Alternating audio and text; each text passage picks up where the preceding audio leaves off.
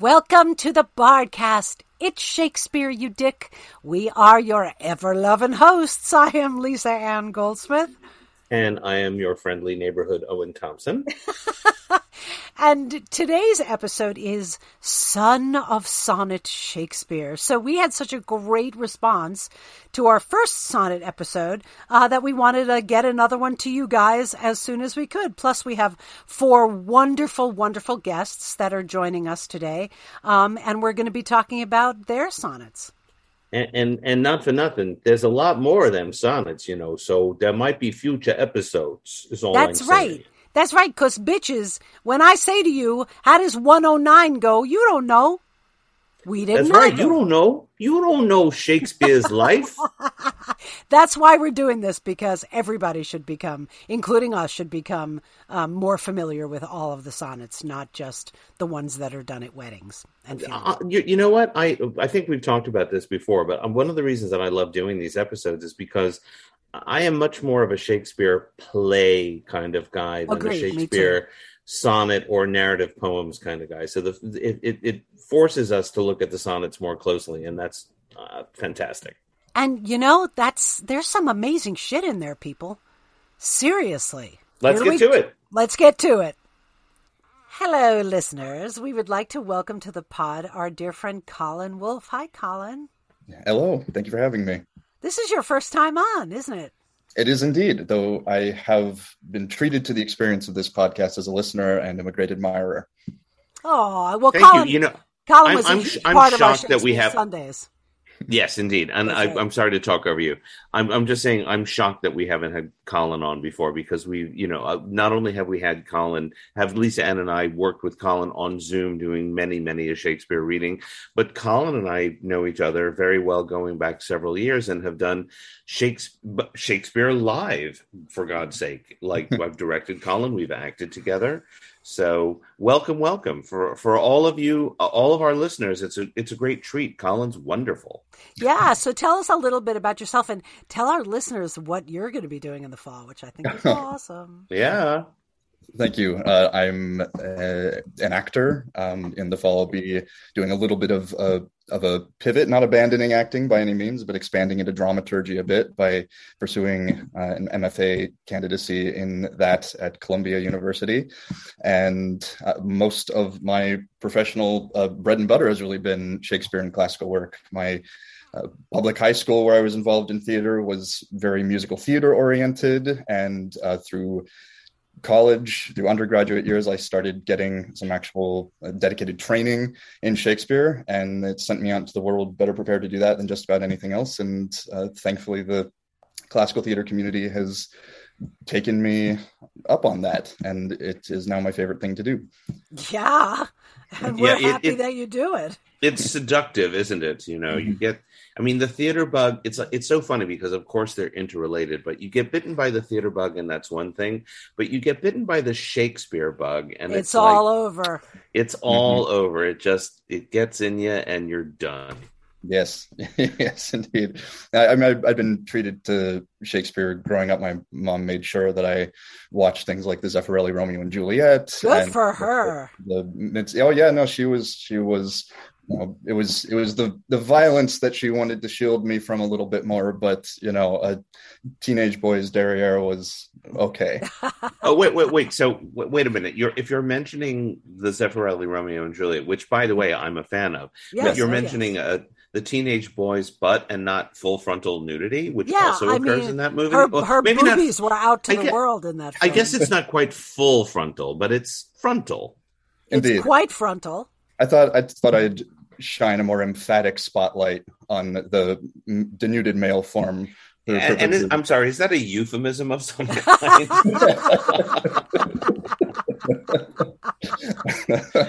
Well, but no, Owen, be kind. It's his first time on the pod. I'm just saying we've discussed that movie many a time and oft. And it does, because it's shown so much to high school groups and that kind of thing, it sort of gets, I won't say a bad rap, but like people think of that movie as a little cliche. I think it's really good. No. I think it's probably the most successful Romeo and Juliet set to film, and right up there with the best of, with the really quality Shakespeare films. Yeah, I agree completely. You feel the text excisions a little more keenly the more familiar you are with the uncut, but the chemistry between the leading actors. I actually happen to like the color-coded tights. I think that is actually a totally functional. It totally works. 100%. It helps you to keep track of who is who and what is what. Mm-hmm. Oh, and who was it that we had on that said that when they showed that film in high school, the teacher covered all of the... Oh, right. I can't remember, but yes. There is some editing and censorship that sometimes goes on. Oh, wait, was that Caleb? I think it was Caleb. I think it was. It was fast forwarded frantically in my Florida middle school experience. God, dear God. And middle school, I guess, fair enough. But still, it's a lovely movie. It was 8th grade. Those kids were already up to, Well, and for God's sake, Juliet would be in 8th grade. That's right. I just worked with a bunch of 8th graders, and it is like the single worst age ever. And this year especially, because these 14 and 15-year-olds were still 14 and 15, but they had been away from school so long during the pandemic that they were like acting like emotionally and socially like they were 5th and 6th graders instead of like 8th graders. Can I say anecdotally, just to your point about 8th graders, when I was in 8th grade, I was part of a group of 8th graders that were tangentially responsible for breaking a teacher's leg. So you're correct. I was never in 8th grade. I skipped from 7th to 9th. Oh, that's right. You brainy bitch. And for our listeners, the sad part is that Lisa Ann, having accelerated herself through academia, still has to work the streets of Cleveland turning tricks for crack. Yeah, because the gas driving to Cleveland to turn the tricks is so high. Welcome to the pod, Colin. Thank you. What an initiation. Yeah, right. All right, so let's attempt to get somewhat on track here. Why don't you tell us what sonnet you chose? All right, I chose Sonnet 129, which is a little ways into the Dark Lady set. We assume any especially conscious ordering there. And it is one of the more explicit ones when it comes to the act of lovemaking, or in this case, the act of resentment making, or you can say fucking. Oh yes, no, I've heard your previous. Well, but I think Colin's point is right. Lovemaking and resentment making kind of combine in this sonnet. It's true. Yeah, it is anyway. At the face of it, I hope to present a reading of it that is maybe a little more optimistic, but at the face of it, it presents sex as definitely a sordid and above all costly exercise. So, yeah. But great. So why don't you read it for us to start, and then we can deconstruct or break it down or what have you. Great. I'll give it a go. Expense of spirit in a waste of shame is lust in action, and till action, lust is perjured, murderous, bloody, full of blame, savage, extreme, rude, cruel, not to trust, enjoyed no sooner, but despised straight. Past reason hunted, and no sooner had, past reason hated, as a swallowed bait on purpose laid to make the taker mad, mad in pursuit and in possession, so had, having and in quest to have extreme, a bliss in proof and proved a very woe before a joy proposed behind a dream. All this the world well knows, yet none knows well to shun the heaven that leads men to this hell. Oh man, there's Nicely done, dude. Many times I have felt just like that, especially in my 30s. Really? You're singling out the 30s, are you? Well, yeah. Because, in the 20s, it was still it was all still crazy and fun and conquesting. And then in the 30s, I realized, Okay. Next. Well, fair. And should we? Well, Colin, take us through the sonnet a little bit, so that before we start talking about what we're talking about, we have our listeners have some idea or a better idea of what this poem is really treating of. All right, listeners, we'll be right back. We're going to take a short break. Did you know that you can change what you taste by what you hear? How can you use sound to make a deeper connection with your clients? Can we be healed with sound? Sound influences people in their buying decisions and their daily lives. In the podcast Audio Branding, I explore all of this, both with my own observations as a voice actor of over 15 years and by interviewing knowledgeable professionals in the field of advertising, marketing, music, and science. To have a listen for yourself, visit audiobrandingpodcast.com. Sure. Well, yeah. I mean, one of the spectacular things about this poem is how concretely its technical merits correspond to its libidinous subject matter. He really kind of throws the prosodical textbook at us. He's using enjambment, or the continuation of the sentence past the end of the poetic line. He's using kind of crazy aggressive alliteration. He's using chiasmus, or syntactical switch-ups of the phrasing, and all of this kind of creates a sense that the poem itself is containing the kind of violent fury and frustrated disappointment of this version of lovemaking. So even a clinical reading of just the metrical and rhetorical devices in play only brings us more fully into that experience of sexual behavior, which in this case does not appear to be entirely pleasant.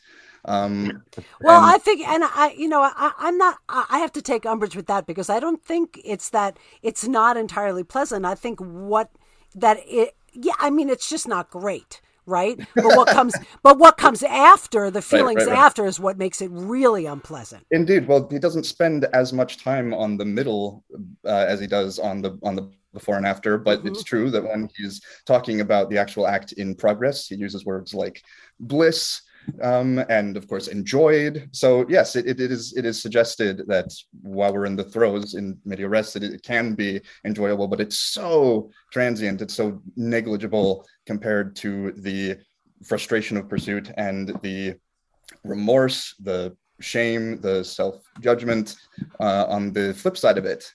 And I think, however, that there is possibly still throughout this a possible reading that could tend towards the sex positive. You look at that final couplet, and it's not really the full about face that you sometimes get in these sonnets. It's more of it doesn't deny any of the conclusions brought up in the preceding lines. It kind of resigns us to them at the face of it.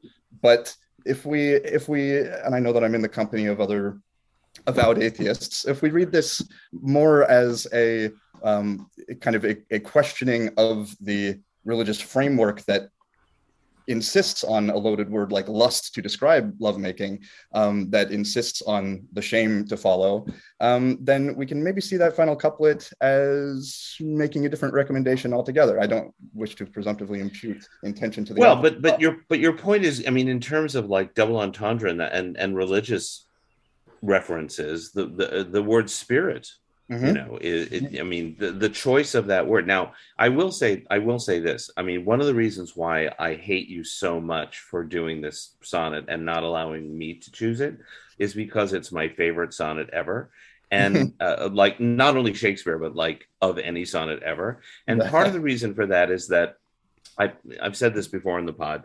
I was lucky enough that Simon Russell Beale was a teacher of mine when I was very young, and this was a sonnet that I hadn't experienced before at all, and it was one that he taught us, and he said a lot. I mean, he was down with enjambment and alliteration and all that stuff, but he's one to say, find one word, find a word that is important to you, and focus on that word. And he focused on spirit, and he said, and we were like kids in London, like goggle-eyed, and he's like, okay, so how many poems do you know that have come in them? Yes. Yes. Right? Jizz, and we were like, in the first line. What? And he was like, yeah, that's what that means, by the way. Okay? So what that's what Shakespeare is saying. And the rest, once you realize that, and the truth is also now, all these many years later, he's right. I mean, Sir Philip Sidney explores a lot of romantic territory. A lot, right? And sonnet sequences beyond the beyond from many a poet. But how many poems are there that are this, in for want of a better phrase, in your face, right? I mean, it is so right there. So I honestly think this is the most sex negative poem ever written. I kind of have to agree. Just the fact that when he talks about lust, he's got that long list, like he calls it perjured, murderous, bloody, full of blame, right? Savage, extreme, rude, cruel. Yes. And I think they all sort of fall together, except perjure is like to purposely tell a lie, right? So that's implying that lust is so powerful that it forces us to like deceive ourselves. Well, right? and it leads men to this hell. I mean, that's where he is. Now, this is not to say maybe Shakespeare didn't get over this. And also, again, as I always say, the caveat is, let's not necessarily read biography into the sonnets because they're poems and we don't know. Yes. But this one feels really personal. Yeah. Well, so again, I disclaim to any psychoanalysis of the author in this case. My more sex positive reading of the poem, which is not a suggestion that it's the proper way to read it, but it was actually kind of an accident of my first pass at it before I really dug in. And for me, going back to your suggestion that we pick a really significant word, for me, waste of the first line was the thing that set me up to have a different reading of this poem. I got to the end of it and I saw that final couplet, and I put I put heaven and hell in sort of a different relationship to the content than I think is indeed intended. But it led me to kind of a happy conclusion. All this the world well knows, yet none knows well to shun the heaven that leads men to this hell. And when I first encountered that, the thing that occurred to me was heaven representative of a belief system that loads guilt onto this act. Shame. That's the word that gets to me. That's the other one. Waste of shame are connected inextricably in that first line. And so, yes, by all means, if only we could shun this gate-kept version of salvation that told us that we needed to feel horrible about this potentially most pleasurable experience in human conscious. Right. And of course, there's an obvious connection between the word spirit and heaven. Of course. And if you want to go down the rabbit hole, I mean, even though I've just said, it's so dangerous to talk about biography and analysis and all of that, but it's kind of unavoidable to connect some dots because to the things that we do know about Shakespeare. I mean, we know he knocked Anne Hathaway up when he was a kid. We know there was a shotgun wedding. We know there was a separation. And even though we don't know it, it is very, very probable that he had many, many liaisons during his time in London away from her. Absolutely. And so it's very easy to read into. I mean, I think the Dark Lady poems are more susceptible to this kind of thing than the Fair Young Man because they're grittier and they seem more out of it. It's not, hey, you're beautiful, have children. Right. Yeah, I mean, it's more about the act itself. So I mean, and now I'm going down the rabbit hole. So I'm contravening my own whatever. But this poem in particular, there's little like 129 in the earlier sonnet sequence for me anyway. The first time I read this sonnet, it made me think of an experience in my early 30s when I picked up a guy at a wedding and took him home to my house. And then like 3/4 of the way into it, all of a sudden like this switch went and I was like, what the fuck am I doing? And I was like, get out. He was like, what? get out. And I like kicked him out of my house. But it was that feeling of like, I know what this is going to feel like afterwards, Yeah. So. Yeah. Well, I mean, and that's it, right? I mean, this is total. I mean, now whether it's literally morning after regret or whether it's like social disease regret, who knows? Whatever, right? Or yeah. But it it's regret. It can coexist, yeah, and they can inform each other forever. I mean, people who are no longer members of faith traditions that enforce this relation to sex can still carry the lingering feeling long after, and people who've never been a part of those traditions can still experience a kind of devastating disaffectedness after the act, if it hasn't lived up to expectations, or if it has. Yeah, so it's I want to back to Owen's earlier point about favoring the explicit nature of the poem over the kind of metrical devices. There's one place where I think they're really deeply wedded, though, and that is the first line emphasis feat towards the end of the first stanza, and then throughout, that really gives that just throttling feeling of just physically failing to pursue a particular form of gratification through a act that is in itself rhythmic, traditionally anyway. Well, I mean, and look at the way he uses S and sh, like S and sh in the first like line and a half. The expense of spirit in a waste of shame is lust and action. It's all like right. Yeah. I love that sound. That like sibilance is like a hush whisper, right? Or like a snake or something like that. Yeah. Deception has that sound, Right. And for me, it's that having and in quest to have. I mean, the trochaic ferocity of that line really feels like someone just failing to achieve that final gratification, or achieving it in a way that is just worse than its absence. Yeah, so, I have the feeling that the gratification was achieved. I just think it was bitterly regretted. Yeah. Oh, right. yeah. Well, a different kind of gratification or lack thereof imposes itself. Shortly following. Yeah, right. Well, it's the emptiness. It's the emptiness after the act, I think, right? Yeah. Like the immediate feeling of that. And there are so, I mean, well, of course, and now I'm going to speculate as well. I mean, who knows when this was written, but it puts me in mind of Lear talking about, below the waist and all of that, so all of the language that's so pejorative of particularly female genitalia in Shakespeare. I mean, if it could be shown that this sonnet was written around the time of Lear, that would be interesting. I don't know how much it would reveal. But I mean, it's certainly not the only time in the works that this sort of sentiment is expressed. But I think we can agree that it's the most purely distilled. Yeah, it's most vehement here, I think. Yeah.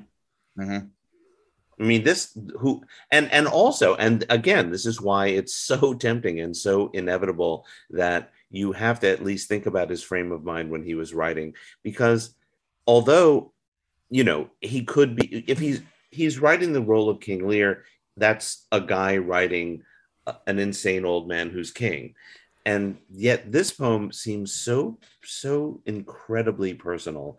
It's very hard to imagine that the speaker of this poem is not writing from experience. Yeah, absolutely. Like, if you could show me that this person like was a virgin, I would be like, no, come on. No, you have to have done it enough for it to get boring. You know what I mean? Or horrible. Yeah. I mean, this is an older person, a person of experience. I mean, it's impossible. Well, you know what though? I say this, and then I think of I think of Keats, and I think of some of the stuff. Not that it's as carnal as this, but I think of some of the things that Keats wrote, and I think, how the fuck do you know that? That's true, I mean? but Because it's like you died at 25 and you wrote this shit at 22. How do you know at 22? See, this is why this is how I felt in my 30s and not my 20s. Fair.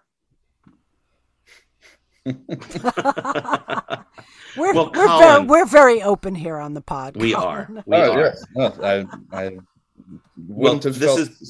This has been a great segment on this sonnet. I still hate you for choosing it, but it's better. It's better that you did it. Right. Why was it better that I did it? Because I'm bitter enough about it. I don't want to be even more. No, it's no, that's exactly why. Because you're not as old and bitter as Owen is. Exactly right. Well, but who is really? Come on. Well, there's still time before it's dropped. Listen, you're taking a dramaturgy class at Columbia. That is definitely a path to old and bitter. I'm just saying. Planning on talk to us masters after you get yours. Come to our graves when you're our age. All right, we'll rediscuss this very sonnet at that time, and I'll just say you were right. Exactly. Redemptive about it. Thank you, Colin.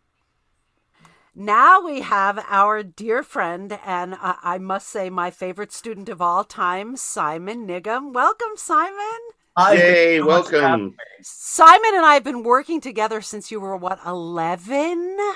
Yeah, but I've known you since I was 7. That's right. Oh my Jesus God. Christ, you guys. And Simon is 16, going on 17, and just got his driver's license. Oh my God. Yeah. I feel so old. Well, not only that, but Simon's about to head off west to USC to take part in a very exciting summer program. So yeah, Simon, tell us about that. So this summer I'm going to take a directing and producing class at USC, which will go for 6 weeks. So I'm very excited for that. Where some famous people went to film school. One or two, perhaps. One or two. Simon has also taken part. We've talked before. We haven't done it in some time, but during the height of the pandemic, we did the Shakespeare Sundays every other week, where we all got together and read Shakespeare plays. And Simon was a great big part of that series. A huge part. And I will say that all of our professional friends, after they would meet him for the first time, was like, "Who is this kid, and where did you get him?" Yeah. So Simon's a favorite of ours, and we're thrilled to finally have you on the pod. That's right. I'm so excited. Yay. Yay. Okay, so Simon, what sonnet have you chosen to do? Yes. Okay, so this is sonnet number 20. And would you like to read it and then we'll discuss? Sure. Okay. Whenever you're ready. All right. A woman's face with nature's own hand painted, hast thou, the master mistress of my passion. A woman's gentle heart, but not acquainted with shifting change, as is false women's fashion. An eye more bright than theirs, less false and rolling, gilding the object whereupon it gazeth. A man in hue, all hues in his controlling, which steals men's eyes and women's souls amazeth. And for a woman wert thou first created, till nature as she wrought thee fell a-doting, and by addition me of thee defeated, by adding one thing to my purpose, nothing. But since she pricked thee out for women's pleasure, mine be thy love, and thy love's use their treasure. Amazing. Nicely done, nicely done. So tell us why you chose this one. Well, to be honest, it's just like one of the few sonnets that I know. I mean, I've read all of the sonnets, but there are a bunch of them. And I guess this one has just sort of stuck with me because it's usually discussed as being one that's maybe a little more autobiographical, perhaps. I know you guys discussed this sonnet a little bit on your Pride Month episode, I think, last year. Yeah. And just sort of about like reading biography into his work. So like whether or not it is sort of about himself, I just think it's sort of interesting that it's like one of the few major ones that's like contended as like looking into who Shakespeare was as a person. Possibly, Yeah, well, yeah. I have to say, I was going to say we're actually recording this on June 5th. Yes. So it's a perfect selection for Pride Month, obviously. Absolutely. Oh my God. Because yeah, I mean, even though like the question of reading biography into the works is always tricky, but you're dead on right. Of course, this is a particular sonnet that people will look to try to read biography into. Right. And you have, I mean, and for trying to claim Shakespeare as LGBTQ, which is, I mean, it's certainly possible that he was. But, the whole master mistress thing obviously has been picked up on a lot. Yeah. And I mean, to be fair, the amount of time that he talks about women in this poem is very small, and he sort of dismisses a physical relationship with a woman, it seems to me, as being sort of pointless and on the other hand, well, he also sorry. No, go ahead, Simon. He also sort of insults women, like he says they're faithless. When he's describing this man, he's saying like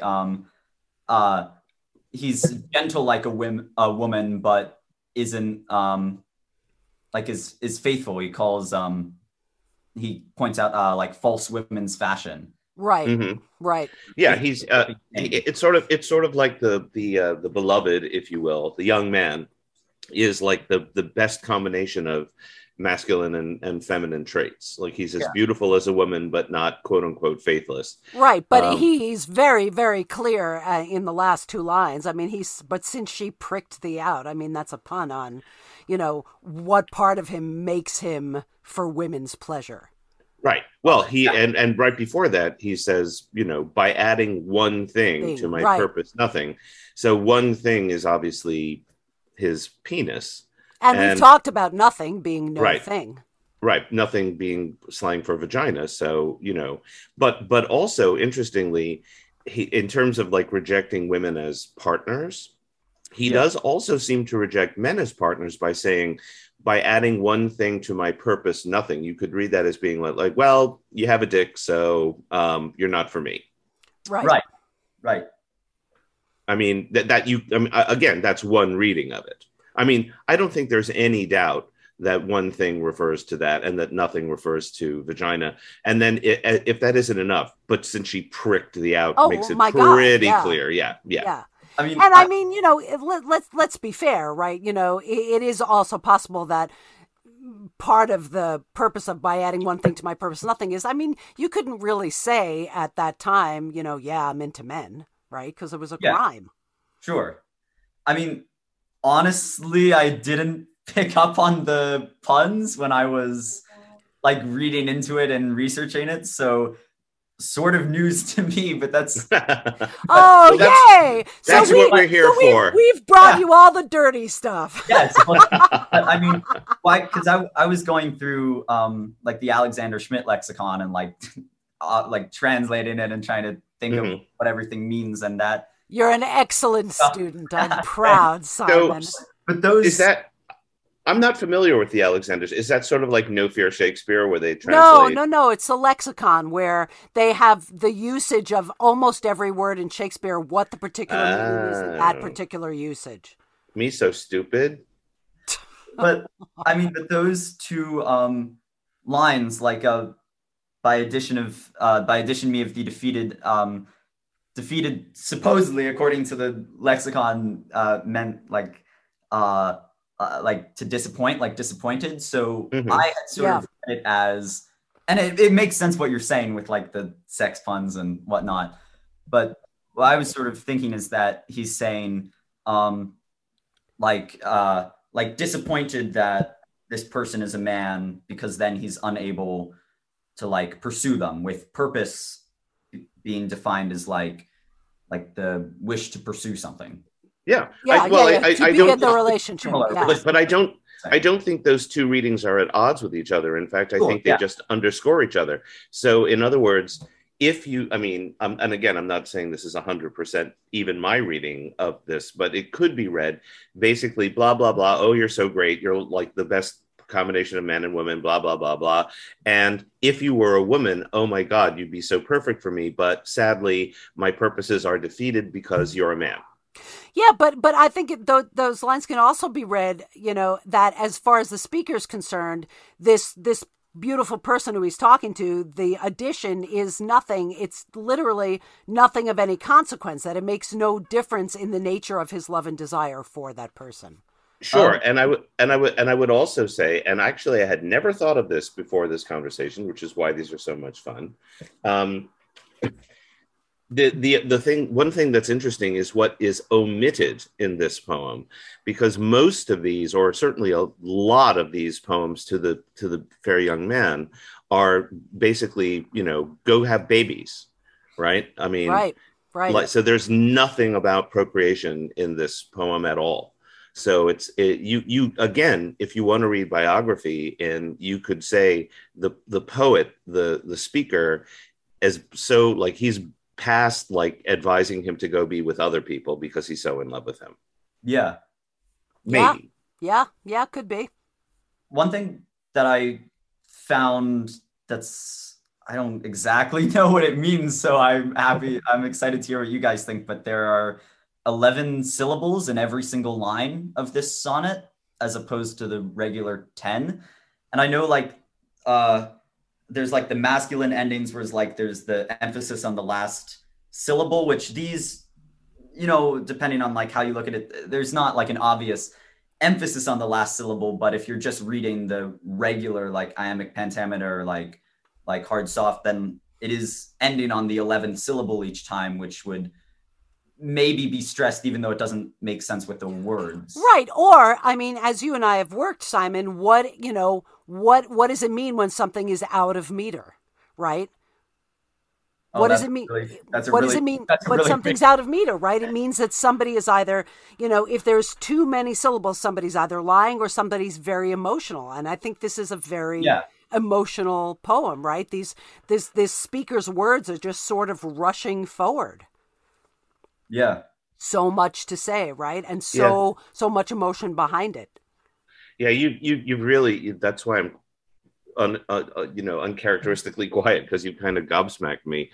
I had not realized that about the 11 syllables, and you're absolutely right. And I don't know what it means, but I guarantee you it ain't no accident, because he didn't make those things. Right, yeah. I went back and like counted like 3 times before going, wait a second, like this is different. Yeah, and yet it's perfectly metrical. Even though he has added the additional syllable, he's managed to get it into the iambic rhythm each time.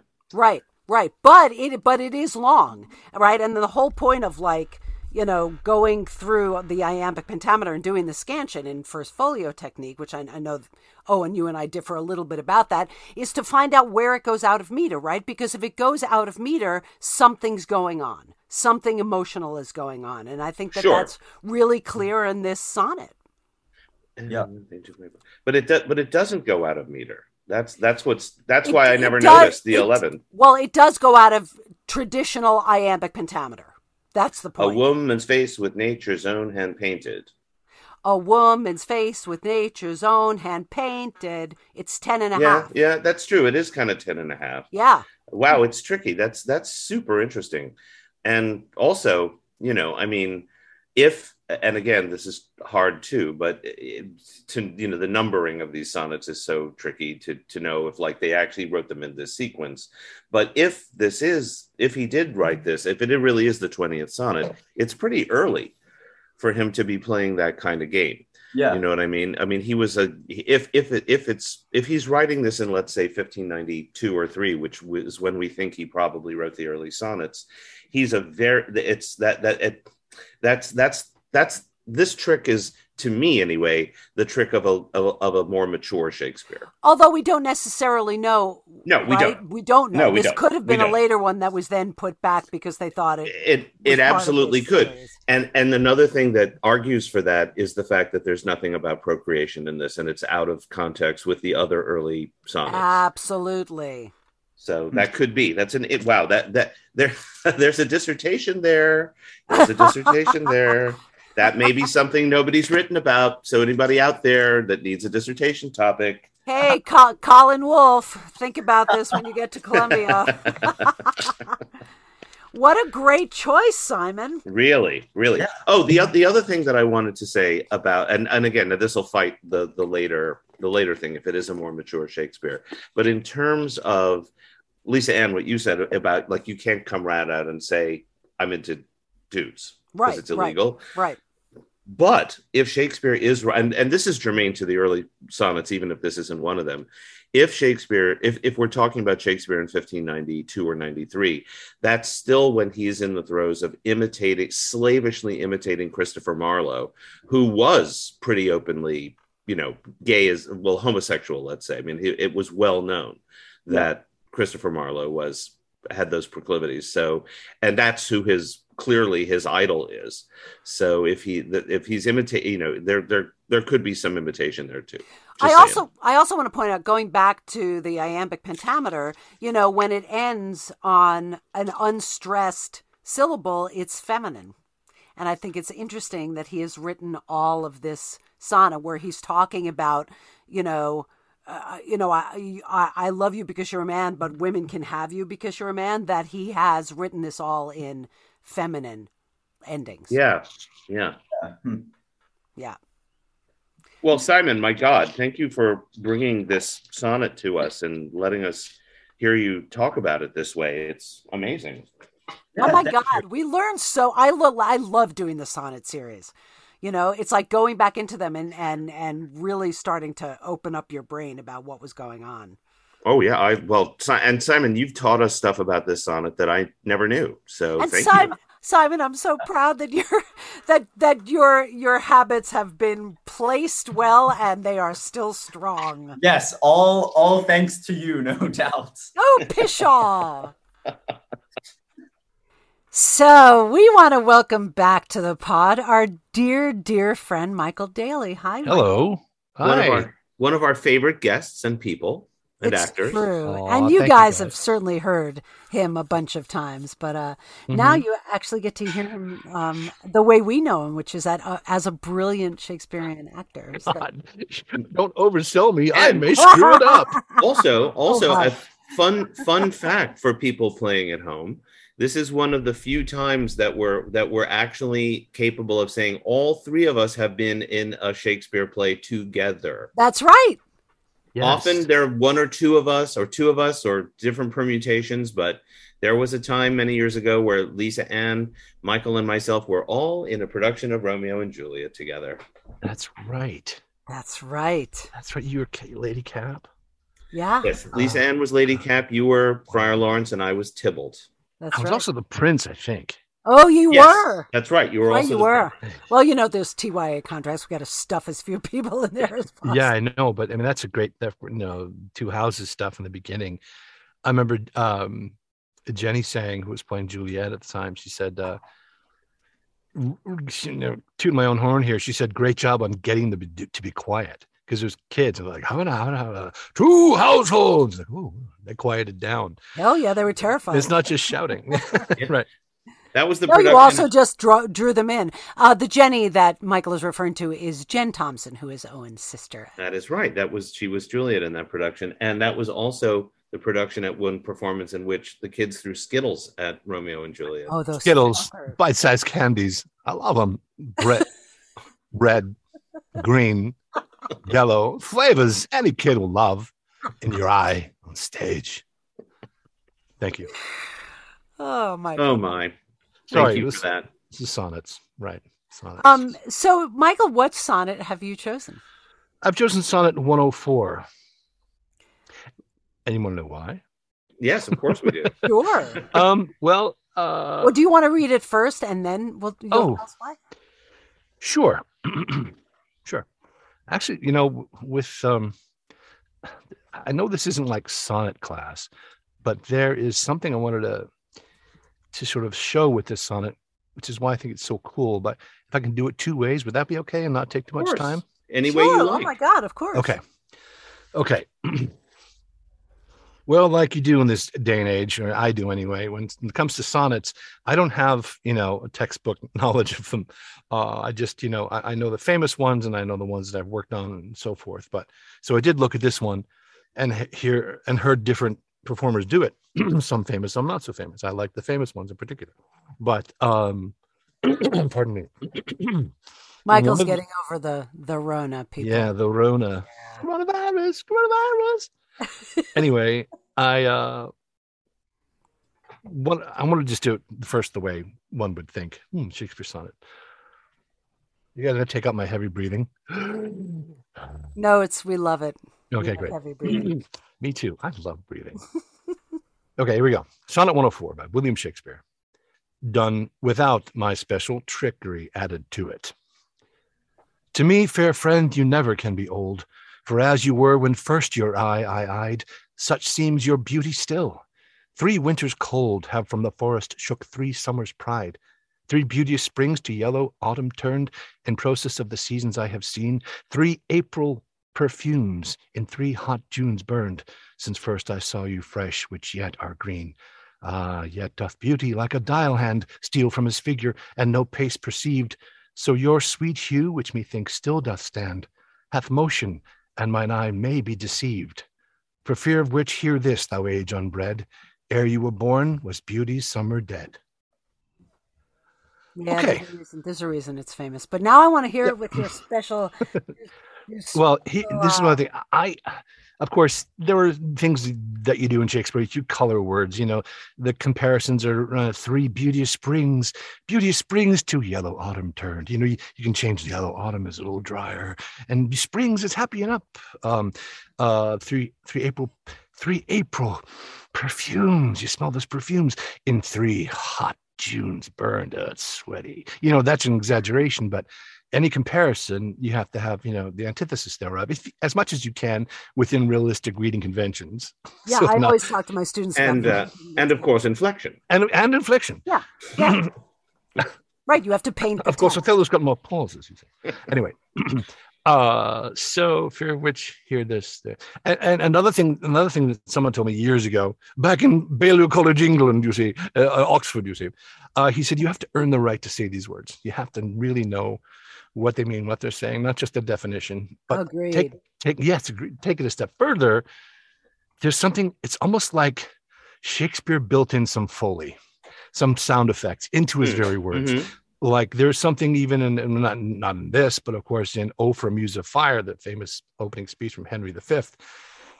And talking about Henry, and at his heels, leashed in like hounds, should famine, sword, and fire crouch for employment.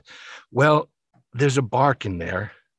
Leashed in like hounds, should famine, sword, and fire crouch for employment. There's, you can't do a sound effect, but there's things he built in. I think you're making it up or it's real, but I tend to play it if it plays. You know what I mean? Totally. Yeah. It makes sense to me. So here we have, where is it? To me, fair friend, I'll start again. To me, fair friend, you never can be old, for as you were when first your eyed, such seems your beauty still. So there, when you see someone who's so beautiful, you can't really speak. So Shakespeare has you literally going, I can't believe how beautiful you are. Yeah. You know what I mean? Mm-hmm, mm-hmm. He's layered that in. And 3 winters cold have from the fortune. And there's another one. In process of the seasons I have seen. Now, this would be better if he was talking about an April night or something. But I hear crickets in this, in process of the seasons I have seen. The seasons. Like, yeah, totally. You know what I mean?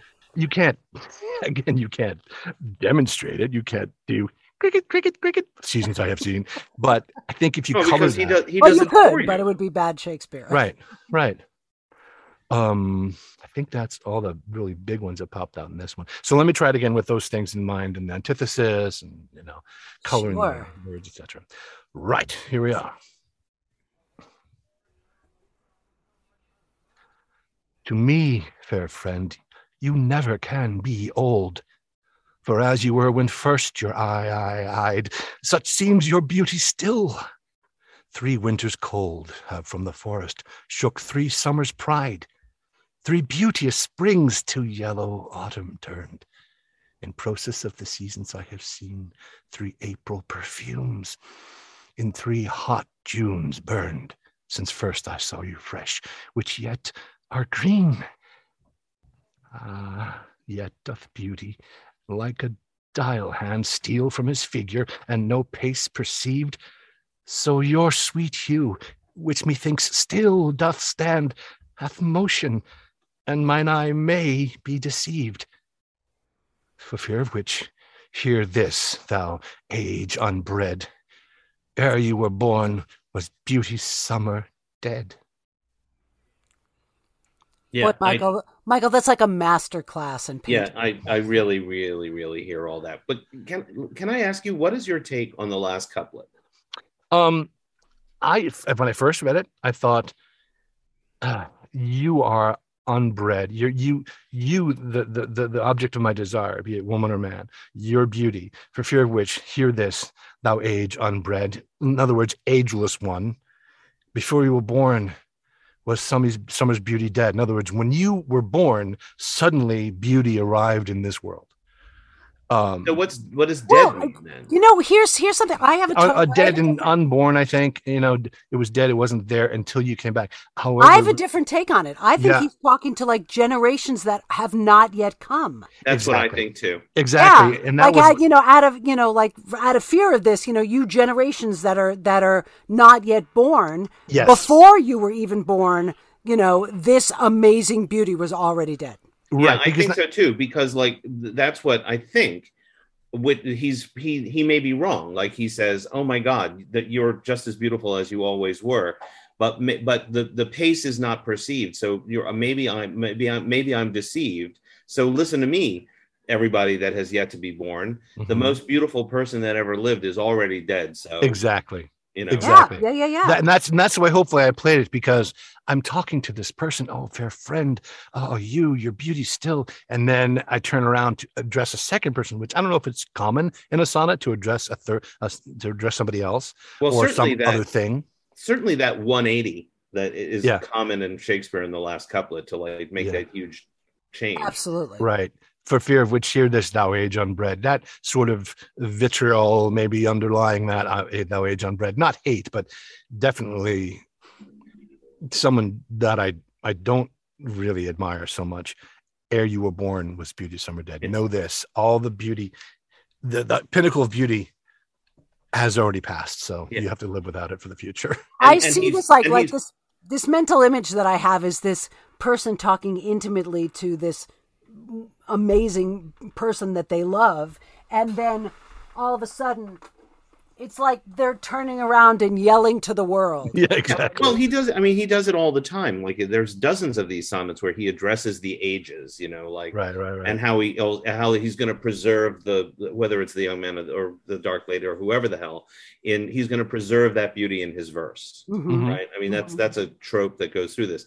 The other thing that strikes me listening to this, and listening to your amazing reading of it, so the whole point is you can never be old. You're the same. It doesn't matter. You're still so beautiful. But at least to him. But he's only referring to 3 years passing. 3 winters cold. So that's not a lot. Right. So here, oh my God, I met you, let's say when you were 22 and now you're 25. Oh. Well, that's not, you're still going to look pretty good. If it were 30 years, it would make a little more sense. 3 years just seems like kind of minimal to me. Yeah.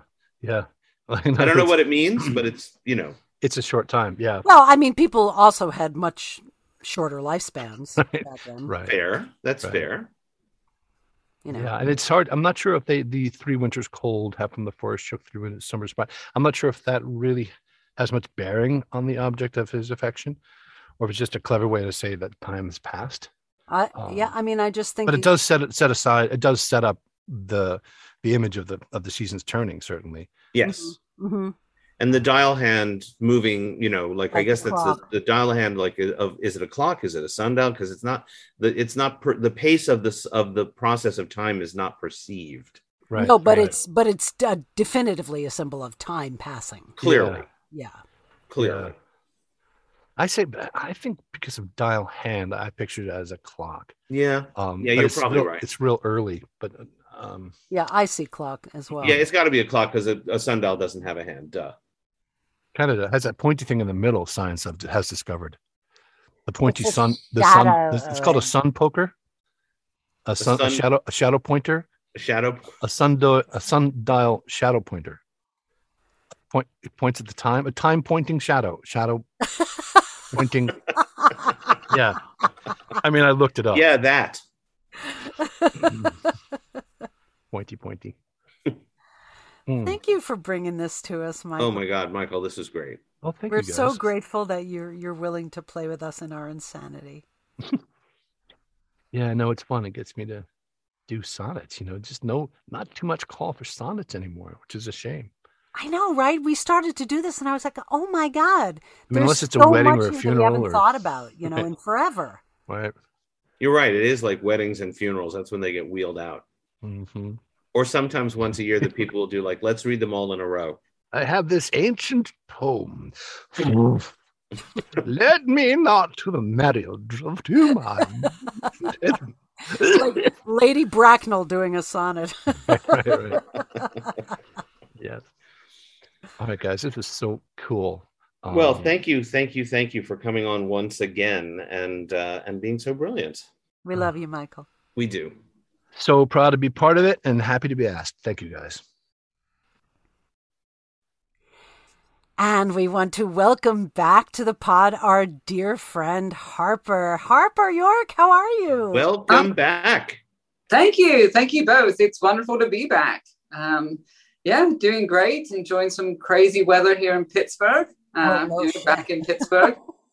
The beautiful clouds. People call it the what do they say? The most beautiful sunset they've ever seen.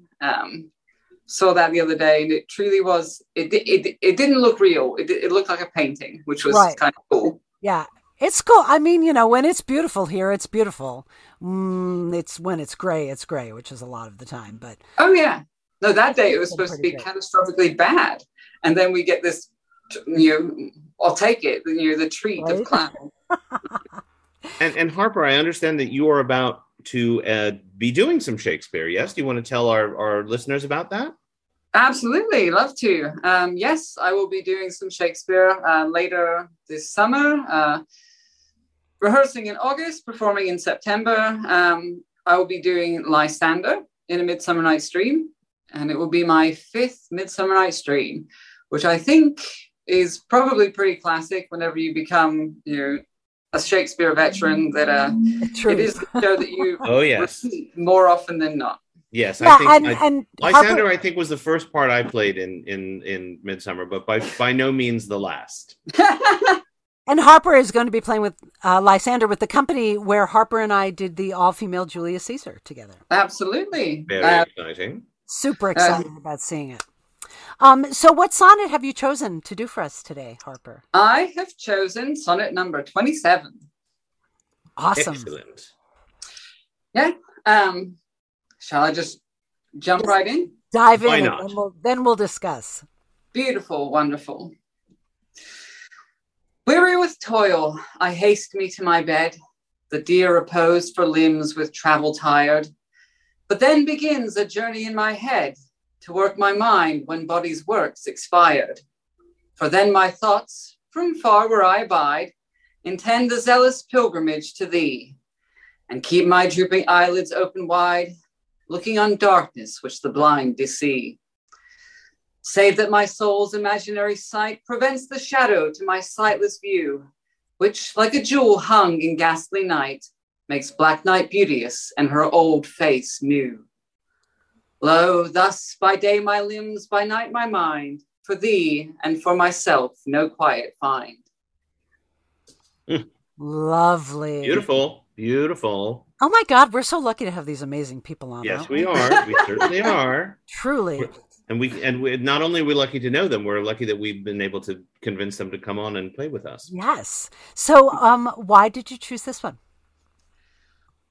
This was one that has been something that I have somewhat said that I think I said on the past on the show, perhaps not, but you kind of a nomadic performer, but always traveling here and there. And when you first brought up the possibility of us doing a sonnet for you, I had recently come back from having been away from my loved ones for quite a time. When you were in Portland. When I was out in Portland performing this new piece out there. Sort of jumping on the nomad train again, but working hard, and as many say like working actors do, I call it sort of like being on the grind. You also have a day job. And I was doing what I call triple duty then. I was working remotely, full on working remote for my East Coast job on East Coast time. Then I was doing rehearsals and performances for the show out there. But also teaching at Point Park University. Oh, right. You did the movement class, right? Yeah, I taught more movement there this past year. And so I was doing, remote, rehearsals, and then also teaching students on the East Coast.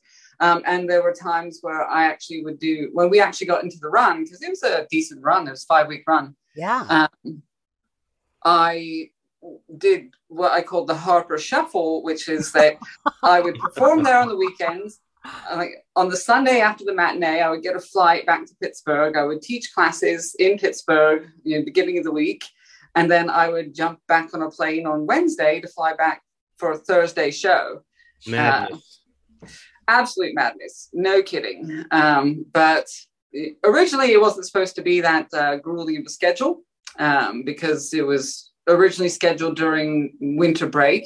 But because Omicron shoved everything backward, delayed it by essentially like 10 weeks, it necessitated either leaving the production or getting creative with time. And I chose to be creative. In any case, back to Sonnet 27, I was absolutely exhausted, especially during that time, working, loving everything that I was doing, feeling great about being actually able to do live art again. But there was no rest. And at the same time, being away from my loved ones, sort of like the repose for me of like actually getting to lay down my head for a few hours and just thinking about them and dreaming and hoping to meet them, in the land of Nod, in my dreams. And so this one really had great resonance. And I had thought about it during that time. And so whenever you asked for a sonnet that we wanted to do, I was just like, that's the one. That's the one for me right now. Wow. And there's so much I love this sonnet, and a lot of what I love about it is the alliteration and like lines 9 and 10, save that my soul's imaginary sight presents thy shadow to my sightless view. It's all that kind of sibilance of that, which is kind of dreamy and yeah. No, that idea of, like, as you said, the sibilance, that drifting off to sleep, things do get elongated and just drawn out. And then you find yourself, you've drifted off in a land of fantasy. And, maybe, in this one, in the sonnet, and, a lot of times in our own hopes, we want to find our loved ones there. Sometimes we find ourselves in an adventure where we're like tumbling down a hill and crashing into things, right? Mm-hmm, mm-hmm. Yeah. And and you were talking about we were talking with Michael about the closing 2 lines, how they often take a turn. And I love how in this one, there's an exclamation of frustration right at the top of it. Yep. Yeah. Low. The thing that strikes me, like listening to it again and listening to the way you read it, really opened it up for me. It's so hard to put oneself in Shakespeare's head because his genius dwarfs us all. But I can only imagine how impossible it must have been for him to shut his mind off. Sure. And to me, I always think of that when when I visit Hamlet in any way, because, Hamlet can't turn his brain off either. No. But, can you, I mean, I can only, so, when he says he's so tired, he's working so hard, and yet thus by day my limbs, by night my mind, for thee and for myself, no quiet find. It's not just this quest for finding his loved ones, but also he just can't stop thinking. Right. Even though his body is on the point of, expiration. Absolutely. Right? I mean, the mind is still spinning. The mind that was capable of writing and inventing all of this stuff in such a tremendously short amount of time, it must, I mean, it just kept coming out of him. So it must, I mean, and so that's a gift, obviously, but it's also a burden. I mean, I started smoking weed in college because I couldn't turn my head off. I mean, I'm no Shakespeare. So. Yeah. No. I mean, I've that idea of not being able to turn the mind off. It is so resonant. There have been plenty of times where I used to find myself awake at 2 a.m. just having thoughts and ideas and dreams, and knowing that I need to go to sleep because I've got to be up at 6 a.m. To start the day again. And one of the things, call it training or whatever, but breathing exercises actually have really helped me like later in my life. It's just like finding a way to center myself. But even still, there are times where I will be awake and my wife will roll over and she'll be like, is everything okay? I'm like, yeah, I'm in bed, I'm resting, but I've got thoughts, I've got things that are going on. And how they split off, like the one, I'll wake up from a dream and I'll have one thought and then that'll lead me to something else. And then that starts the spin. Of course. I'm never getting back. And I have often found the more slammed I am and the more things I have going and the more tired I am and should be sleeping, sometimes that just makes it less possible to get to sleep because you're doing so much that you're naturally thinking about all of those things and you're so jazzed from all of the work and yet so tired. So it's a very natural thing. I think. Yeah, no, I agree with that. 100%. It's those things that's just like, no matter how tired I am physically, I must wind down, whether it's with a book, whether it's like a mindless game, which I'm not the biggest fan of, not the biggest fan of mindless games, but sometimes it's whatever it is that allows my brain to wind down and turn off so that I can fall asleep. Yeah. I find that prison quality crystal meth is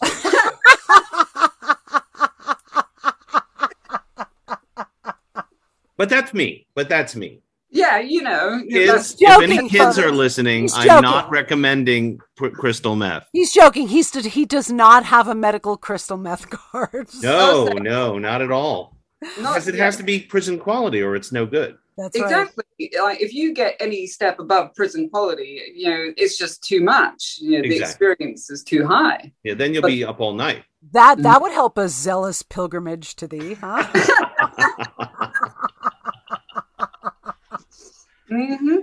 Yep, absolutely. Well, Harper, thank you so much for coming on and bringing this sonnet for us, and thank you for giving us such a gorgeous reading of it. Really. You're welcome. Absolutely a pleasure, and thank you so much for having me on again. Yeah, we'll have to have you on again soon. We would love that. Anytime. I would say doesn't need to be recorded because it's by the time this airs probably irrelevant, but going to be in New York for a 4th of July weekend. So yeah, I mean, I know the last time I was there, you were actually laid up with COVID. So that's right. Yeah, I don't know if it'll fit in my schedule or even in yours. I'd have no idea what your plans are, Owen. But I'm in rehearsal right now. But so over the weekend, I might have some time, but I've just started rehearsals for a production of House of Bernarda Alba. I know. I may be a little wrapped up, but let me know and let's see what happens. I'd love to see you. Look, I love this. We're making plans online. I love it. Yeah. It's like we're using technology for what it's supposed to be used for. Not just this podcast shit. Shh. We weren't recording. Oh, yeah, we were recording. Oh, we are recording. Are we recording? Yes. Oh, my God. The recording went back on. All right, we're going to stop now. We love you, Harper. We love you, Harper. Goodbye. Well, that was an amazing episode, I thought. Oh, what do you think? Well, we're so lucky to know these people is all I can say. Oh, my God. Thank you again so much, Colin and Simon and Michael and Harper, for not only your incredible talents, but your unbelievable insights into this work. I mean... They smart. They smart. They so smart. We're so lucky to have these people in our lives. We dumb, but they smart. That's well, speak for yourself. Anyway, we haven't asked you guys in a while, but please, if you're listening, go to wherever you get your podcasts and leave us a review and a 5-star review. We would like that, but also write something. And if you have anything to say directly to us, please send us an email at thebardcastyoudick@gmail.com. And don't forget to visit our website at www.thebardcastyoudick.com, where you will find links not only to our charities, the Actors Fund and Broadway Cares Equity Fights AIDS, but also links to subscribe to our podcast, in which case you will receive swag. That's right. We have swag. It's waiting for you. It has your name on it. We mean that. 100% true. You know, it's a crazy time right now. Owen is directing a production of The House of Bernarda Alba, and I am the dialect coach for a huge production of Kinky Boots. So the fact that we don't sleep and get on and work with these people is all for you, dear listeners. We love you. We do. Love you. We do. So much. So very much. And remember... It's Shakespeare, you dick. Holy shit. That was pretty good. You think? I do. We'll get it right one day. We will. Guys, we're going to have a special surprise for you coming up here in July, but we're not going to tell you what it is now. Yep. Teaser. Bye.